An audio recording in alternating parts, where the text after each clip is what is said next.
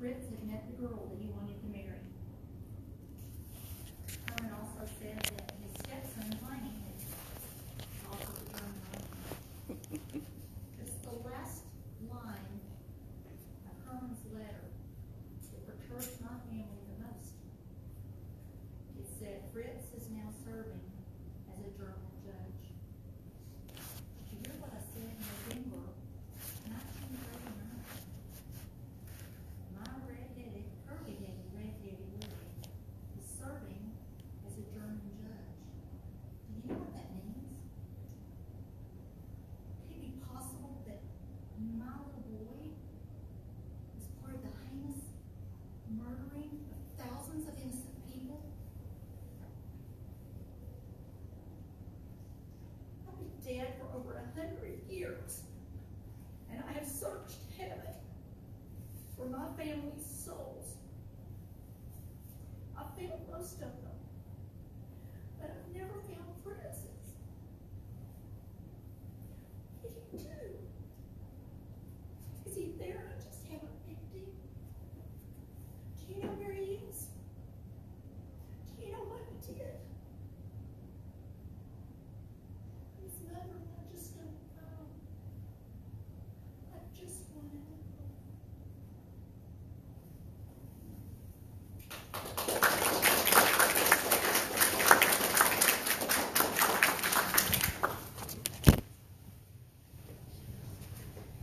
Our final guest will be Sam Blair, who came to Corsicana from Ohio. Sam was with the American Well and Prospecting Company for many years.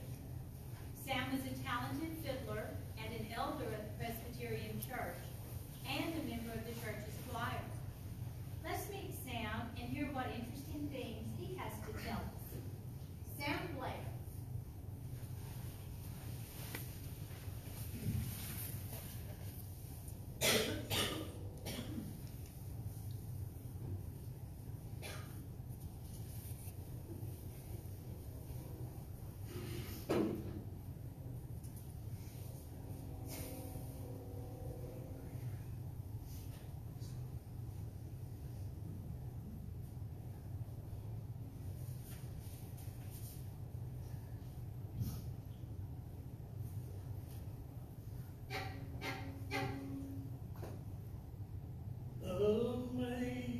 Amazing grace, how sweet the sound. Woo! That's not very sweet.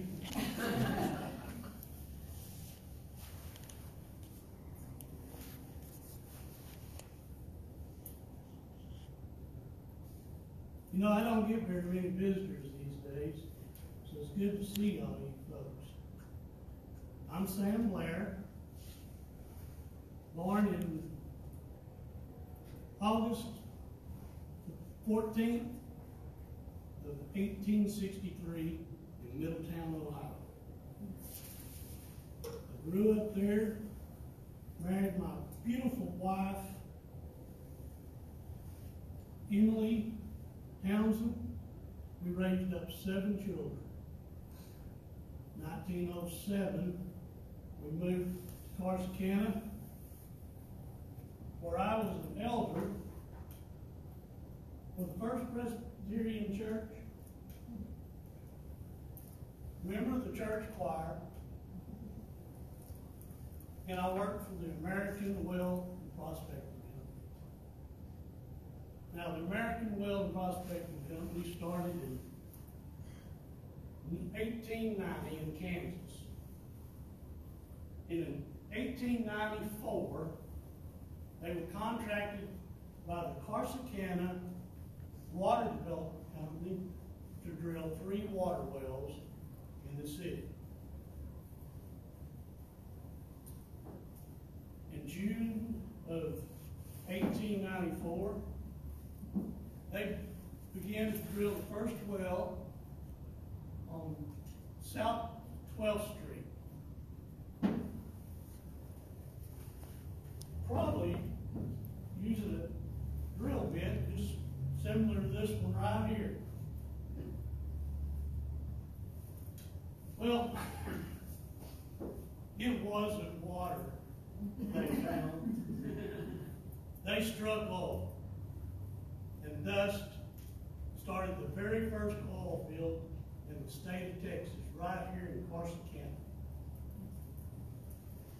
Now, the American Well and Prospect Company would continue to drill a few wells, but their primary was to repair rigs.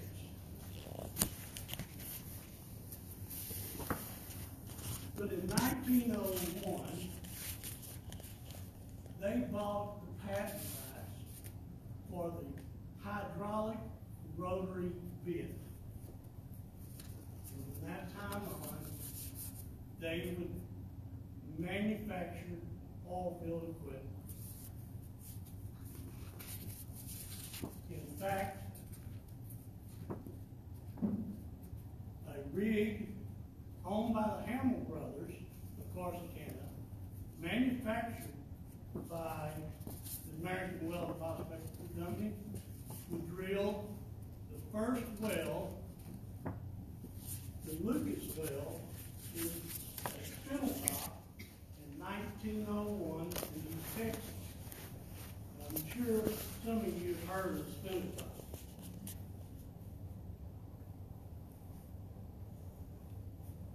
Now,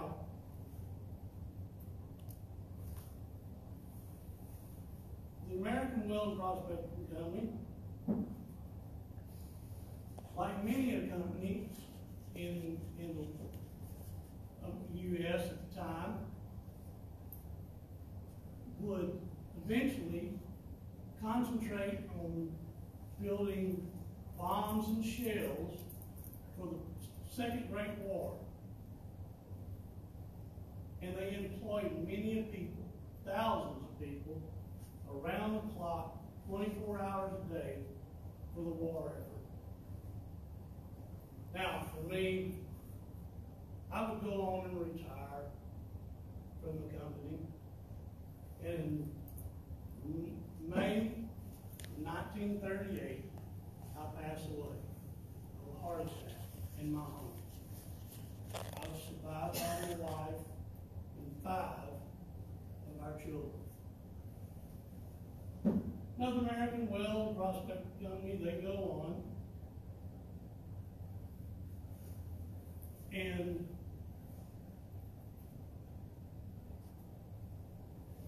in 1959, with hard times in the petroleum industry, they ended up having to close down.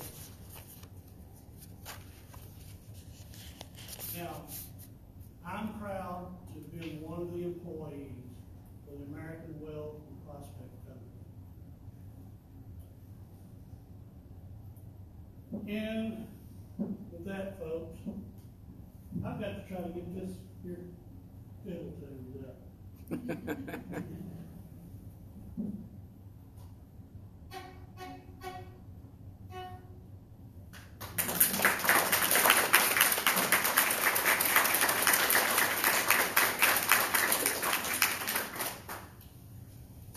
Thank you for attending this year's Odyssey. We hope that you've learned a little bit more about the history of Madera County. We certainly hope that you will tell your friends who did not get to come and join us tonight. So have a good evening, and we hope that you will come back again and visit us next year. Goodbye.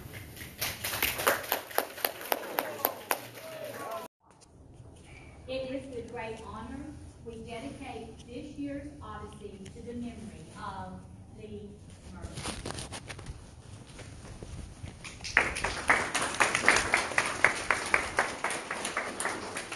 For this year's Odyssey, you will hear some very interesting stories, from the Great War to the Roaring Twenties. You may be compelled to clap at the end of each performance. However, there are some performances that will be somber and no applause will be necessary. There will be times when you want to laugh, and there will be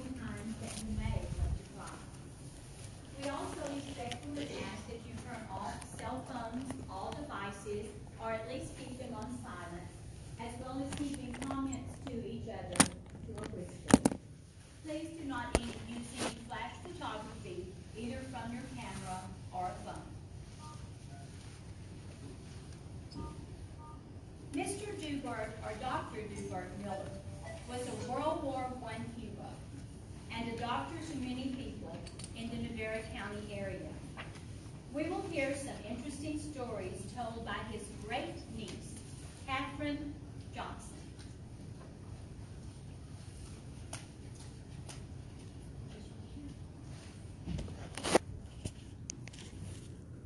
Good evening and welcome to our Oakwood Odyssey. Dr. Dubart Miller was my grandmother's brother. He was the first of 9 children belonging to Dr. T.A. Miller and his wife, Amanda Murphy. He went to Corsicana High School and took his undergraduate degree at Nashville Bible College, which later became Lipscomb College. It was a Church of Christ college. The Miller family were big Church of Christ members. He then went on to Vanderbilt University and took his medical degree there. On his return to Corsicana, he was met with great fanfare at the train station. And he joined the forces and immediately was sent to France. He was in the 86th Division of the 143rd American Expeditionary Forces. They marched through France in their cowboy hats to the great line of the divisions on their way to the Eastern Front. There, he ran a surgical and medical field hospital. They were in the thick of the battle. France awards medals to its citizens and to non-citizens. The highest award that France can award is called the Croix de Guerre. Dr. Dubart Miller was awarded the Croix de Guerre for bravery above and beyond the call of duty during the Battle of Saint-Étienne in April 1918. They faced a fierce German force. The Germans had the high ground, and it was hand-to-hand combat. Later, after the battle, they took a lot of German prisoners, and the German prisoners told them that they had never encountered such fierce fighting from any human beings ever in their life. He was awarded the Croix de Guerre for bravery above and beyond the call of duty for his actions as a field hospital doctor. After the war, he came back to Corsicana. Everybody was there to meet him at the station, including his mother, who had brought a sweet little girl with her that she hoped Dubart would soon make his wife. Amanda Murphy's dreams were soon destroyed when Dubart got off the train with another woman. And her name was Cora Wills. She was the daughter of another prominent doctor here in Corsicana. Cora and Dubart launched into the Roaring Twenties with great ferocity. She was Corsicana's first flapper. And boy, did they have fun. And boy, did they drink. And we now know a lot about PTSD that we didn't know then. And I'm sure Uncle Dubart drank a lot of whiskey and rye, trying to force those demons back into the ground. He became a dreadful alcoholic. And the first meeting of Alcoholics Anonymous in Corsicana, Texas was in Uncle Dubart's living room. And as soon as it was over, he got drunk. There was just nothing that could stop him. And after his father died in 1939, he was considered the head of the family. So no Thanksgiving dinner, no Christmas lunch, nothing happened until Dubart was there. Well, a lot of times, Dubart just never showed up. My mother said she can remember her grandmother, Amanda Murphy Miller, crying on the back porch, just sobbing because they didn't know where Dubart was. She was so disappointed that Dubart was going to be in a bad shape when he got there. Now, Dubart would show up, and Mother said she didn't really think that his shape looked funny, but he was drunk. He was also known to his contemporaries as a brilliant diagnostician. He was an amazing doctor. many of his coworkers said that Dubart forgot more medicine than they had ever known. He was given honorary status at the hospital and put on the on-call list as a thank you to him for his service in the community. But everybody knew that you didn't want to call Dubart in an emergency, because you never knew what shape he was going to be in when he got to the hospital. And there was a joke with the nurses that when Dubart delivered a baby, you had to have 2 nurses, not 1, but 2. One to catch the baby, and the other one to hold Dubart up and keep him from falling. And there's a funny story about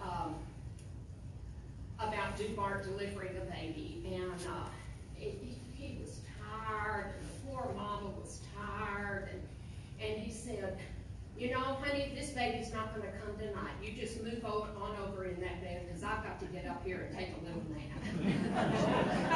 And he did. And then he woke up and he delivered the baby. I have fond memories of Dubart. The first stitch I ever had in my life was in a wound here I had at 3 years old when I cut my hand on a cup. And boy, we went off to see Uncle Dubart. He put 1 stitch in it, wrapped it tight, and sent me home. He had a giant box of Whitman Sampler chocolates that he kept on his desk. And he had a fabulous dog, and he loved that dog. And nobody got the chocolates but the dog. So every time a patient left, he would give the dog a chocolate. And there's a great story that Dubart got caught drinking and driving. And the police called my grandmother to come and pick him up. So grandmother was mortified to have to go to the police station in the first place. But in she walked with her head held high, and there sat Dubart on the bunk in the jail cell, and there sat the dog right inside. He was a very compassionate doctor. He would treat anybody. It didn't matter if you had any money or not. He'd treat you for a sack of potatoes or a chicken or canned goods. His job was to alleviate pain and suffering, and he was a very, very good doctor. I remember when Dubart died, and my grandmother and his housekeeper were taking care of him.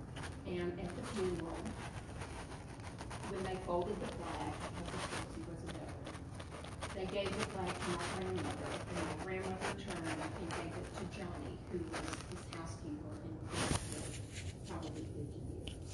And she felt like that Johnny deserved that flag, because Cora Hefferson didn't even live. He was a great character. I remember all of my uncles fondly, but none so more than Dubart. He was a great doctor, a very compassionate man, and I think we're all thankful to have young men on to happen about him. Thank you.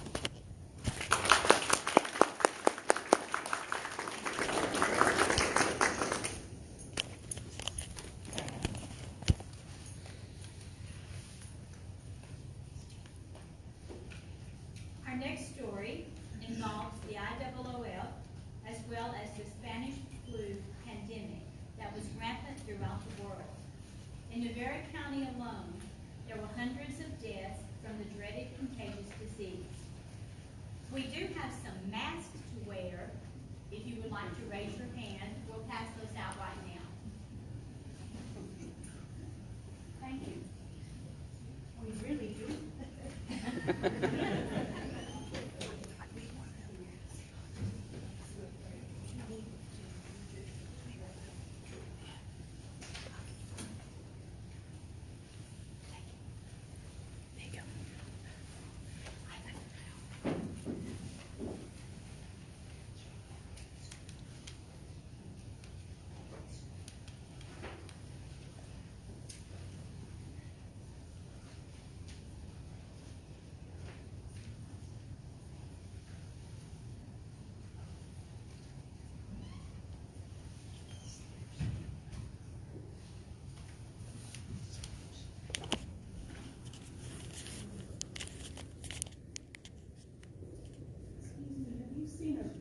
About this fall, St. Lincoln.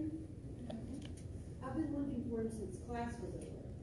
My name is Miss Lois Hornby, and I am a teacher and I have a shoe. I'm a teacher at the IWF school. Now, most of you may realize that there is still an IWF building out on Second Avenue, Michigan. And that's the home to the Grand Lodge of Texas, the office. But back in the day, in 1887, it opened, and it was a home for widows and people that were aged. It opened in 1887, and it closed in 1991. Does anybody know what lived out there? It was a great, did you live there? Oh, okay. It was a great place. During my time teaching there, I grew to know and love many, many kids that came through the doors. Some of them came alone, others came with their siblings, and some came with their mothers who were widowed. And those widows were just a blessing to all of us. They helped with childbearing, cooking, cleaning, things like that. And we, like I said, I taught there. We ran a school. We had our own school there. And we had a wonderful auditorium that was built in the early 1900s. It was the state of the art at the time. And the children enjoyed music lessons there. And they would actually, we would take groups to different lodges in Texas, IWF lodges in Texas, and they would perform. They would sing, do plays, dance. It was great. Now we had like a community there. We had our own hospital. The hospital building still stands out there. It's boarded up. We had a hospital. We had the auditorium. We had the girls and boys dormitories. We had a dining hall. We had our own doctor. And the kids got into just the regular kind of mischief. You know, they did chores and got into sometimes some mischief, just like any other kids would do. Oh. Lincoln. Lincoln, let me find the doctor. I found him. You've been in the melons again. Now, during melon season, it was an act of Congress, nearly impossible to keep these boys from overdoing. They never seem to learn from year to year. I'm Dr. Thomas A. Miller, and I was the doctor at the IWF home for 26 years. Now, our clinic saw anything from dysentery to scarlet fever, even tuberculosis. During the warmer seasons of the year, I would take the tuberculosis patients and set them outside. The warm air seemed to help them. Some died, some recovered, but their bodies were so weakened by the conditions that they were susceptible to secondary illness. Now, this is Texas, and we breed mosquitoes the size of cats, and the mosquitoes would breed so bad that malaria became inevitable. New people coming to the IWF home would often bring with them diseases without really knowing it, which would cause epidemics to rise. I instituted a new rule in the 19-teens, somewhere around there, and we decided that we were going to take newcomers and quarantine them for a period of time and fumigate their personal items. Now, if you know medicine in the 1950s, the 19-teens wasn't much better. So we weren't able to cut out all disease, but we did our best. Remember that year that hookworms got so bad the Texas Hookworm Commission had to come to the home to check us out? 13 of us ended up having it. So hookworms go into the bottom of your feet, boy. Look down. You ain't wearing no shoes. Along with the common illnesses of the time came accidents. There was one kid that fell out of a dormitory window and broke her arm. One got drugged by a runaway team of mules. He was badly hurt, but he recovered. And one even swallowed a spoon. How that happens, I don't know, but it was cool to watch. It became common practice to remove tonsils during that time. And one year, a record 46 tonsillectomies were performed. We were well taken care of at the home, and we received top-notch educations. Some of us even went on to college. At the onset of World War I, a group of students even got all their Christmas money together and bought like $9.56 in food stamps.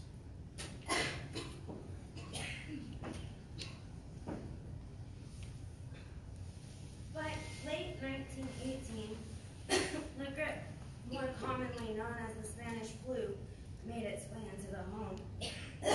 With that came common flu symptoms, fever, nausea, aches, diarrhea, and some developed severe attacks of pneumonia. Dark circles with dark spots on their face, and some patients even turned blue because of lack of oxygen. They were suffocating because their lungs were filling up with mucus and blood. Every person living in the home, young and old, got sick. During these trying times, the older children had to act like grown women and men to just keep the house running. Our school even got 3 weeks taken off of it, but we made up for it later with study hall and Saturday classes.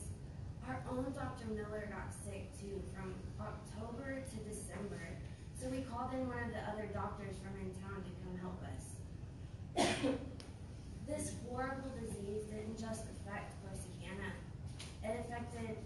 It was a worldwide pandemic.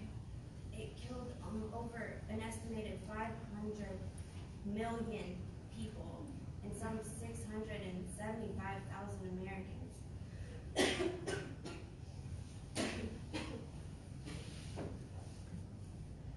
The next time you're at the Oakwood Cemetery, take a stroll out and look for the IWF monument. It's a huge angel, very tall.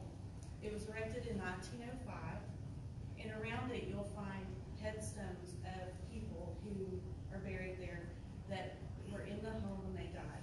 They're called inmates. It will say inmates.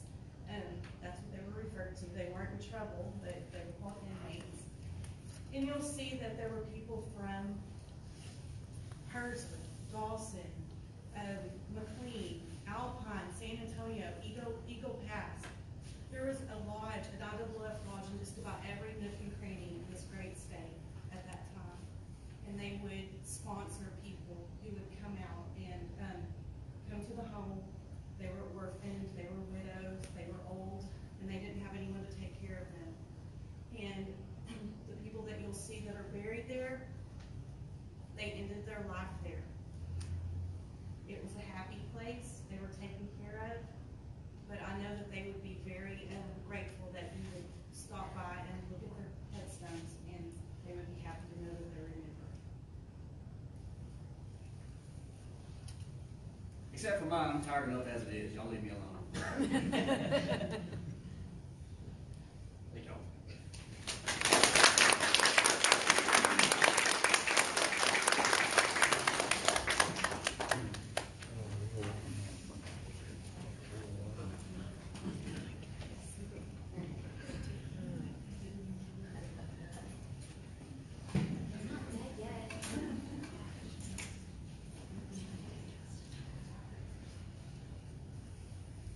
Judge James Harrell was the mayor of Corsicana and a Vera County judge. He owned a publishing company in Corsicana and published a newspaper and a magazine. That is phone. He was instrumental in building and improving Corsicana streets, especially passing the city ordinance keeping horses and vehicles off the sidewalks. His sister married a man who later became Lieutenant Governor of Texas.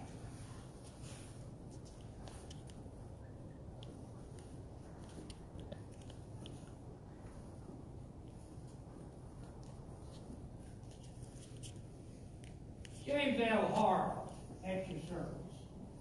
I was hoping that you folks wouldn't forget about me. You have seen and will see some of my friends here in the cemetery from most exciting times.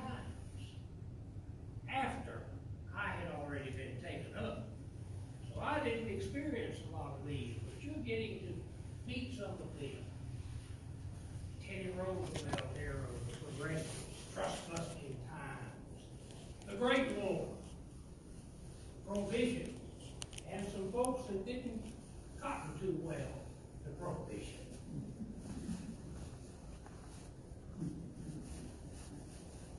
Ladies who advocated for their rights and won the suffrage.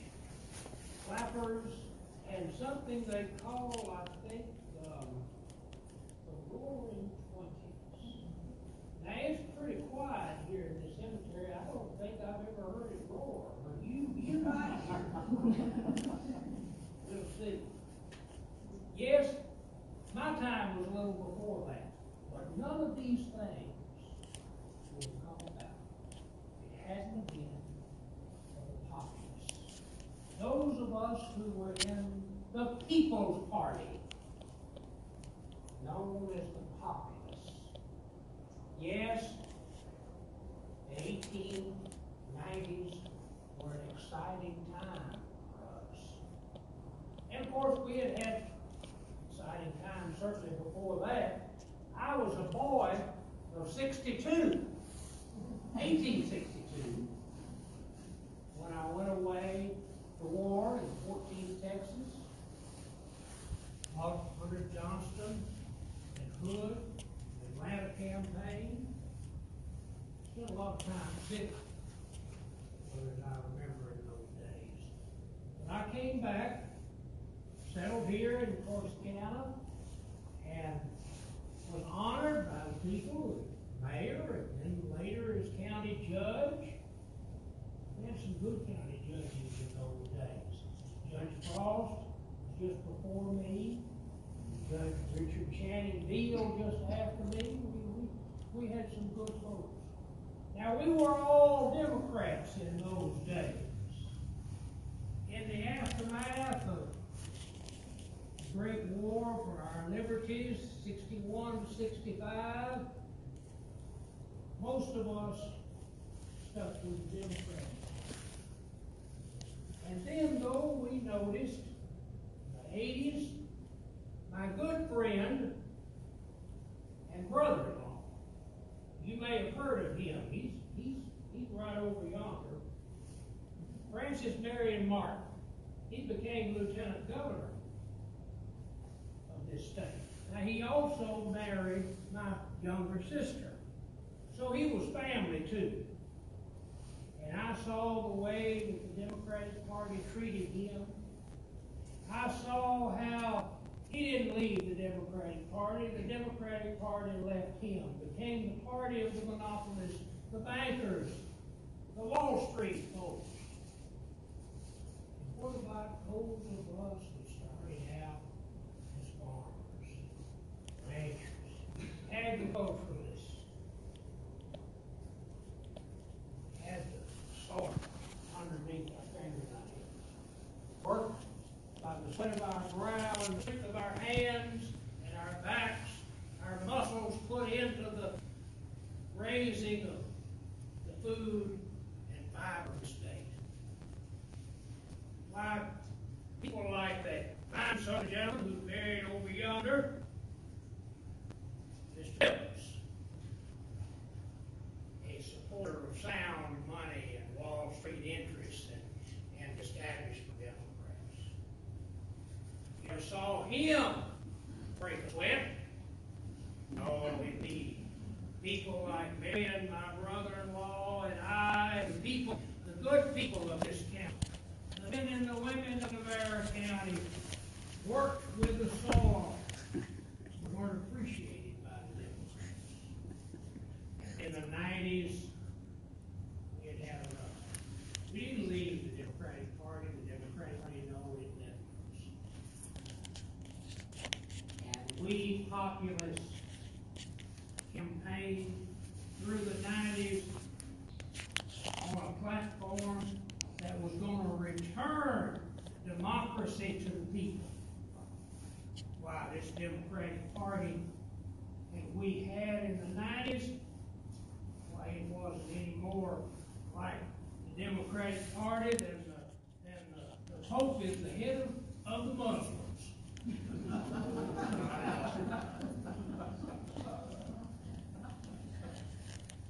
We strove a platform that was going to be for what is called free silver. And the coinage of money, where there's as much money in circulation as $50 for every man, woman, and child in this country. You know, the problem was, right here in America County, you might go down to the bank, but they didn't have any money for you. Wasn't enough money in circulation. Where was it all? It was in the pockets of the rich, up there in the Northeast. It was in the pockets of those bankers and railroad men and the robber barons. It wasn't in the people's pockets. We didn't even have enough money to make our payments on our land to the banks, to buy seed, to have a little bit of money to buy the wife a dress for Christmas or for a birthday. Wasn't enough in circulation. Between 1792, when we first started coining money in this country, in 1875, we had the free coinage of silver on a parity with gold. And then somehow, after our war, during that awful time of Reconstruction, they did away with coining silver. And yet out in the West, goodness gracious, we're mining enough silver just like the ancient Spaniards did, and sending it over in the galleons back to Spain. We were mining more silver than they did, but we weren't allowed to turn it into coins. Up the money supply. No. We campaigned on that. We campaigned on not having a regular tariff that was going to raise revenue. No, we don't need protected tariffs. We campaigned on a graduated income tax that would replace that. We campaigned for direct election of senators. We campaigned for these rights for women so that they get the vote. And the Farmers Alliance was the predecessor of the Populist Party. And we, in the Farmers Alliance, we had men and women. We knew that the women, they got up at the same time as the men on the farm. And when they went out to milk the cows and to bring in the eggs and then cook the eggs and bake the bread and do those things, they're working just as hard on the family farm as the men were. And so we had lots of women that came to us and wanted the right to vote, and so we supported that. And well, we wouldn't have the things that came along with the direct election of senators and the graduated income tax and the prohibition and the women's suffrage and all of these things. We wouldn't have it hadn't been for the populace that we worked mighty hard. Now you listen to Mr. Mills, and you'd think he was going to bring us to the bad place. Well, I don't think so. And I have a little bit of pride over what we in the Populist Party did. I was what you called a member of the Fourth Estate. I had a newspaper entitled The Truth, because it was the truth. We told the truth, not some sophistry that those who had left the true principles of Jefferson, the true principles of Calhoun, the true principles of every president of the Democratic Party, before Grover Cleveland, we advocated what this country had been built upon. Rewarding the men and the women that had the soil, the dirt still under their fingernails.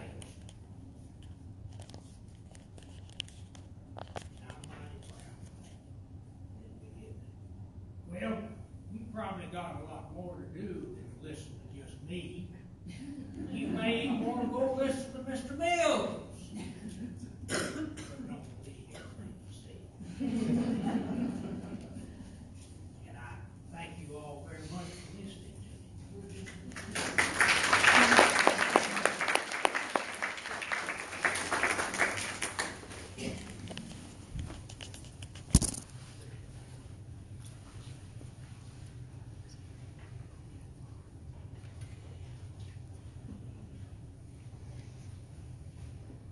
We're about to meet Captain James Garrity. Captain Garrity was a Civil War veteran, president of the First National Bank for many years, and held numerous other business connections. He was generous in his gifts to charitable causes, and it has been said that he gave away 4 times as much as he gives. Captain James Garrity.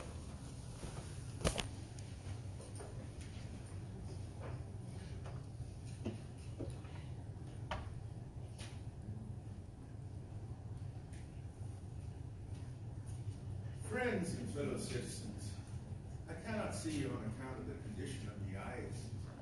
This is the consequence of several years of trouble, which has cost me one eye and has taken from the other most of my sight. But I feel your presence. And since you are here pretending to see me briefly resurrected, I will pretend that I can see you. My name is James Garrett, or as I'm known to most people, Captain Garrett.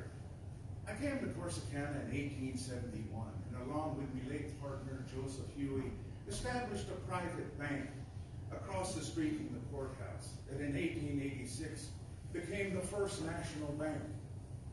The building most associated with my time as bank president still stands at the corner of Beaton and 6th Street.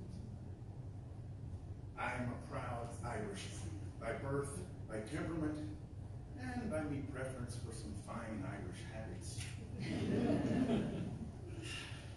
I was commissioned captain on the battlefield during my service in the Army of Northern Virginia in the War of the Rebellion, where I was wounded twice and twice left for dead on the field. On the second occasion, I was nursed to health by 2 angels, disguised as ladies of devotion, and to whom I owe a debt which can never be fully repaid.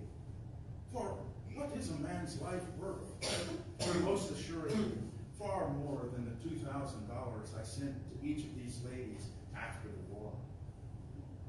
After I left the field of valor, I left it with a deep sense of gratitude for all of the misfortune compared to the many that I had been spared. And I left it with a sense that whatever life hereafter would give to me, it must be repaid as debt. People say that I'm a wealthy man, but not as wealthy as many may think. First of all, I do not care for money. It is incidental to doing well the things for which I have a gift, and that are besides me pleasure and reward to do. Some say that in charity I have given away 4 times the amount of me wealth. Perhaps this is a calculation based on the funds of a public charity I established in my name in 1916. The interest of a $100,000 endowment devoted to the relief and betterment of any indigent poor within the county without regard to race, color, sex, or religious belief. By 1920, I was 78, feeling me mortality, wrestling with me faults, and an unexpected conflict with the city I loved but no longer understood.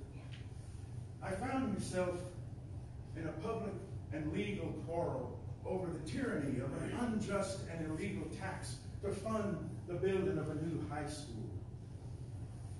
This seemed to be a very unlikely cause of dispute between myself, Mayor Halbert, the City Council, and the school board, given the financial support of our schools over many years. As most legal matters are, the causes were complex, filled with judgment and philosophy, and finally had to be settled at trial. I believe that the case of Garrity et al. Versus Halbert et al. Now seems to me to be a conflict more between a naive idealist, Superintendent Blair, and myself, a practical man with a hard preference for conservatism. The case of Garrity versus Halbert seems to be the only issue I brought before the courts, even to the Supreme Court of Texas, as in this case, where I was not in the end vindicated. It is all there in the newspapers of 1920, if you're inclined to know the details of old disputes. But had I prevailed, it is likely that some of you would not have graduated from the high school on 18th Street in the building as you knew it. At the time of my death, just a few days short of my 84th birthday, it was said that I was the oldest banker in Texas in active harness.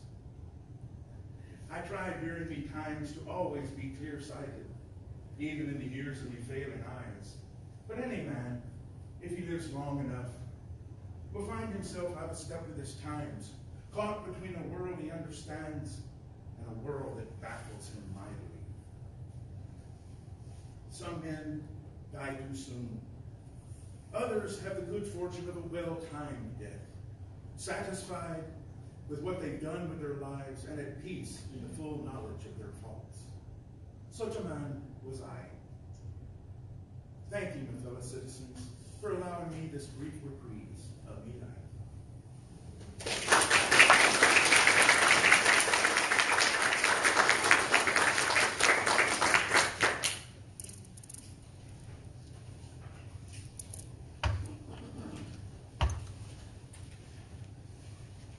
Roy and Eloise Destin are our next guests.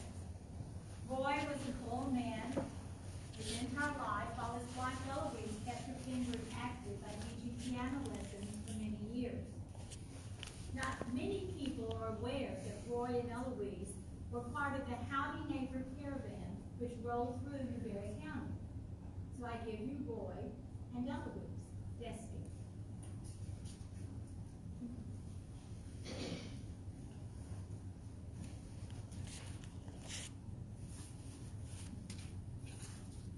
We're the Destins. I'm Roy. And I'm Eloise. When I was 8 years old, I learned how to play the piano, and music became my soul. Hey, I learned how to work early in life. And when we met, I was driving an ice cream truck for Frick's. Frick's ice cream. Oh yeah, the dances. Yes, and the parties, yes. Back, before the children come. Hey, I went to work in oil fields. I was a roughneck. It's hard, nasty work and long hours, but it provided us to do a lot of things with our lives. We got involved in one of the most interesting things. It took us from the horse and buggy age to the modern automobile age. It was called the Howdy Neighbor Caravan. It was a goodwill tour that celebrated the connecting of our city with cities in the other counties all along this brand new concrete highway 75. Can you imagine? These concrete stretch from Canada to the Gulf Coast and came through our town. I was so excited when we did the inaugural and opened up the Vera County segment. It was so much fun. There was about 200 of us, and we all pulled out on South 15th Street onto the highway for the very first time. Just think about it. That meant I could go shopping in Fairfield even when it rained. Can you imagine? You could get out there and stand somewhere on this highway and see 8 to 10 cars an hour pass by. You know what? I can see that many in Corsicana all day. Can you believe it? Now I see that, it's 10 or 15 cars a second. The roads are getting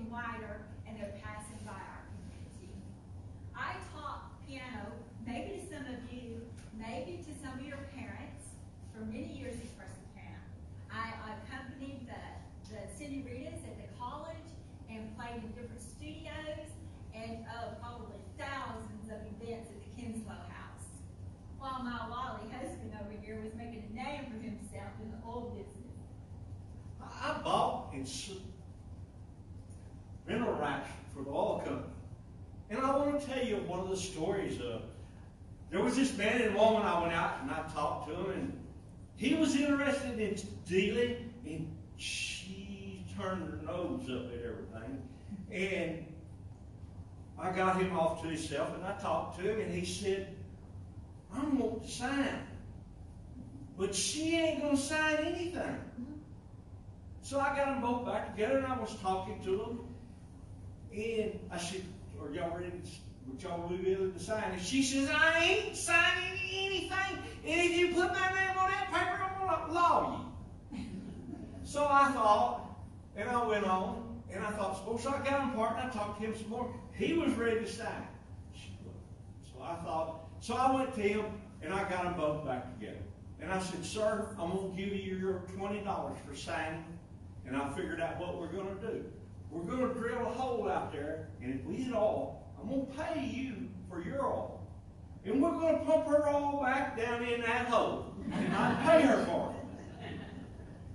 And she looked kind of funny. And I said, sir, I'm going to give you your $20 for signing, and I'm going to pick my papers up, and I'm going. And thank y'all folks for dealing with me today. She says, wait just a minute. She says, let me see that piece of paper. She wanted that $20 that money too. I would like to thank y'all for visiting this.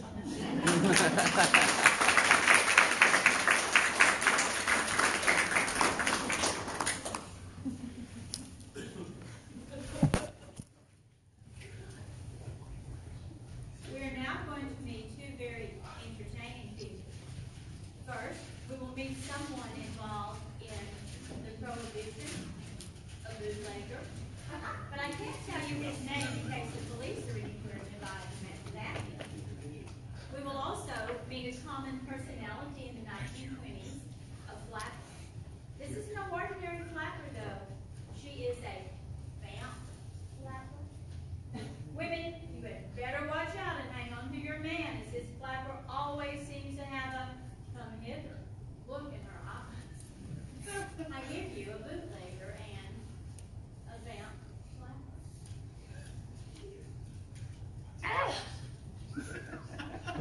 Well, hello there. I'm the kind of woman that your mama told you to watch out for. Y'all watching?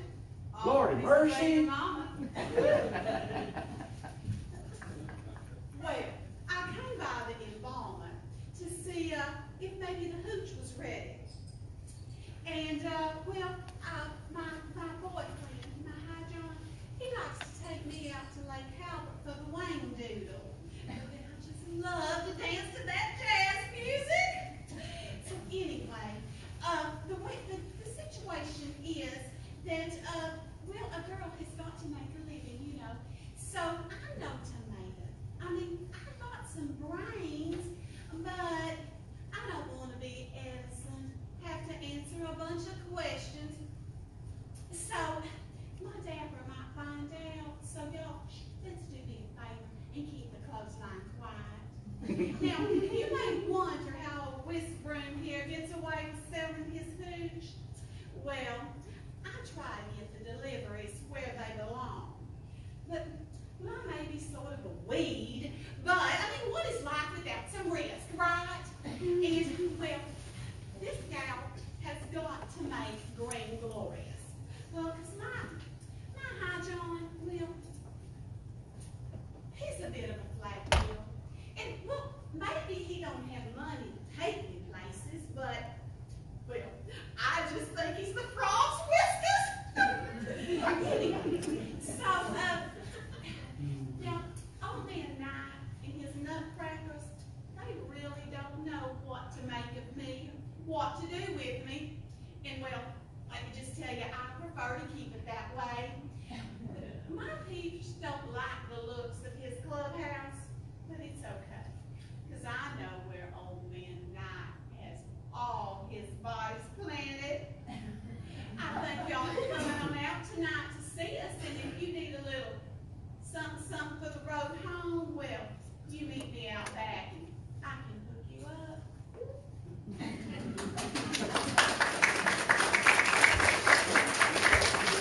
Please give me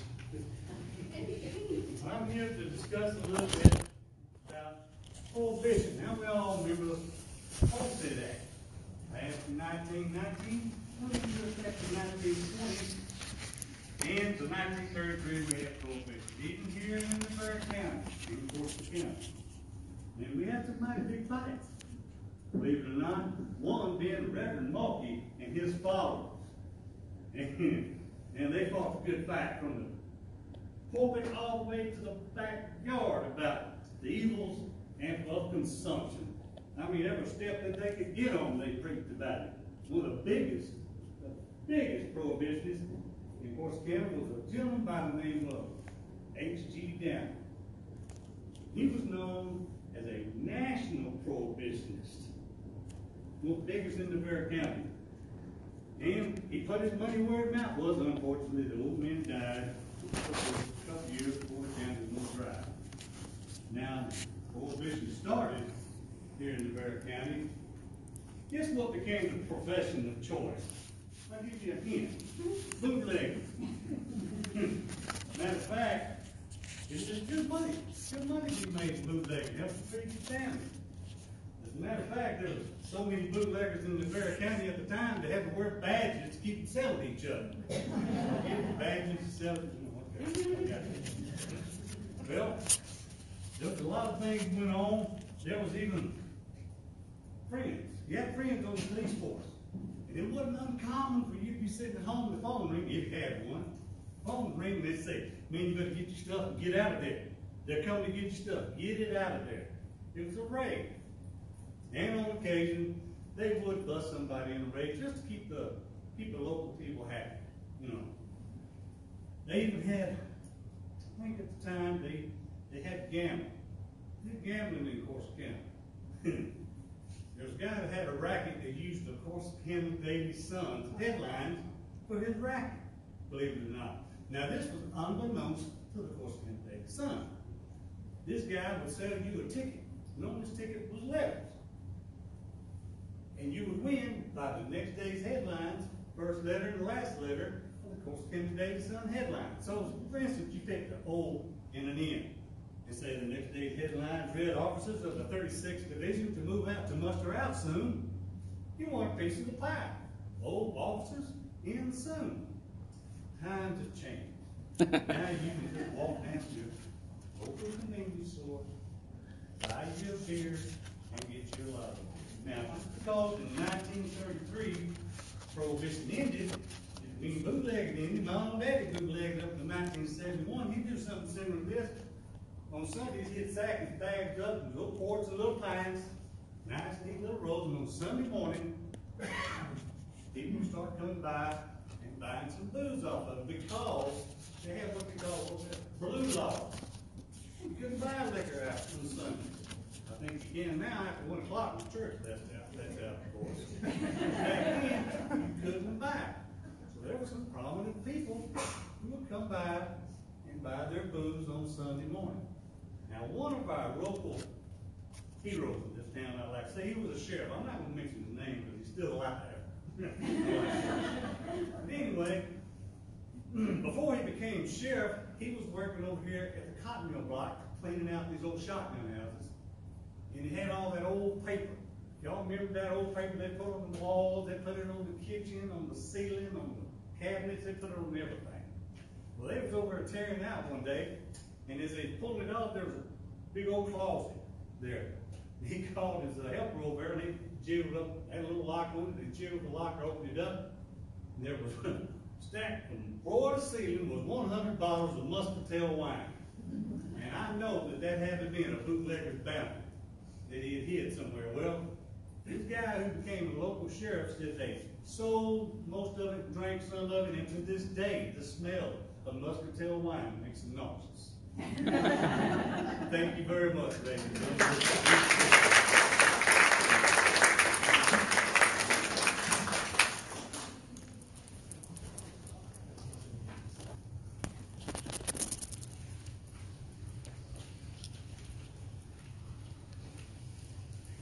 Agnes Cantor is the next person we will meet. She lived in Corsicana for several years along with her sisters and husband. Agnes decided she wanted to further her musical education and went to Germany to accomplish that. We will hear a little about her life and those she loved. Agnes Cantor.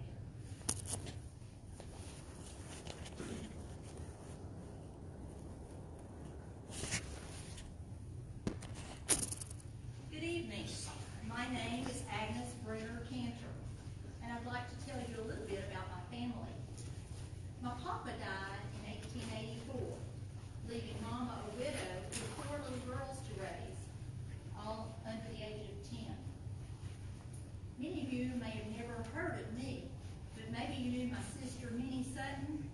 She was a piano teacher here in Corsicana for more than 50 years. Or maybe you knew my sister Adele Bagby. She taught in Corsicana schools, and she was the society editor for the Corsicana Daily Sun. My sister Maud and her husband Phil lived in Taylor, Texas for most of their married life. We lived over on 311 West 7th Avenue. Mama also had a boarding house at 220 South 12th Street called the Arcadia. By the age of 18, I was already performing at Mercury Opera House with Joe Simpson to great applause. I was also the musical directress of the Fletcher Musical Club here in town. I taught music, piano here in Corsicana and in Fort Worth before I moved to Los Angeles, where I taught a more advanced musical course. I also obtained my passport in Los Angeles because I decided I wanted to further my musical education by going to Leipzig, Germany, which was considered one of the most influential musical cities in the world at that time. I graduated from the Royal Conservatory in Leipzig. I also met and married my husband, Herman Cantor, there. We were blessed to have 2 children, Fritz and Francis. Herman was an insurance man, but he allowed me to continue with my music career, both in teaching and in performing in concerts.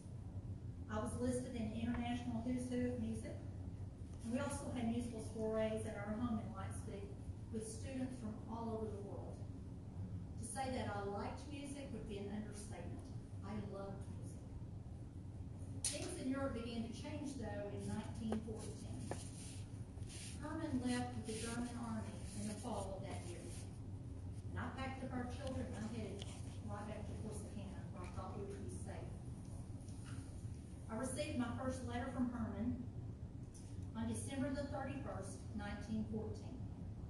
He stated that he and his troop had invaded Poland twice, and that within 10 to 14 days, they had captured 176,000 Russians as prisoners. He had picked up some souvenirs for Fritz, and he had hoped that the war would end soon.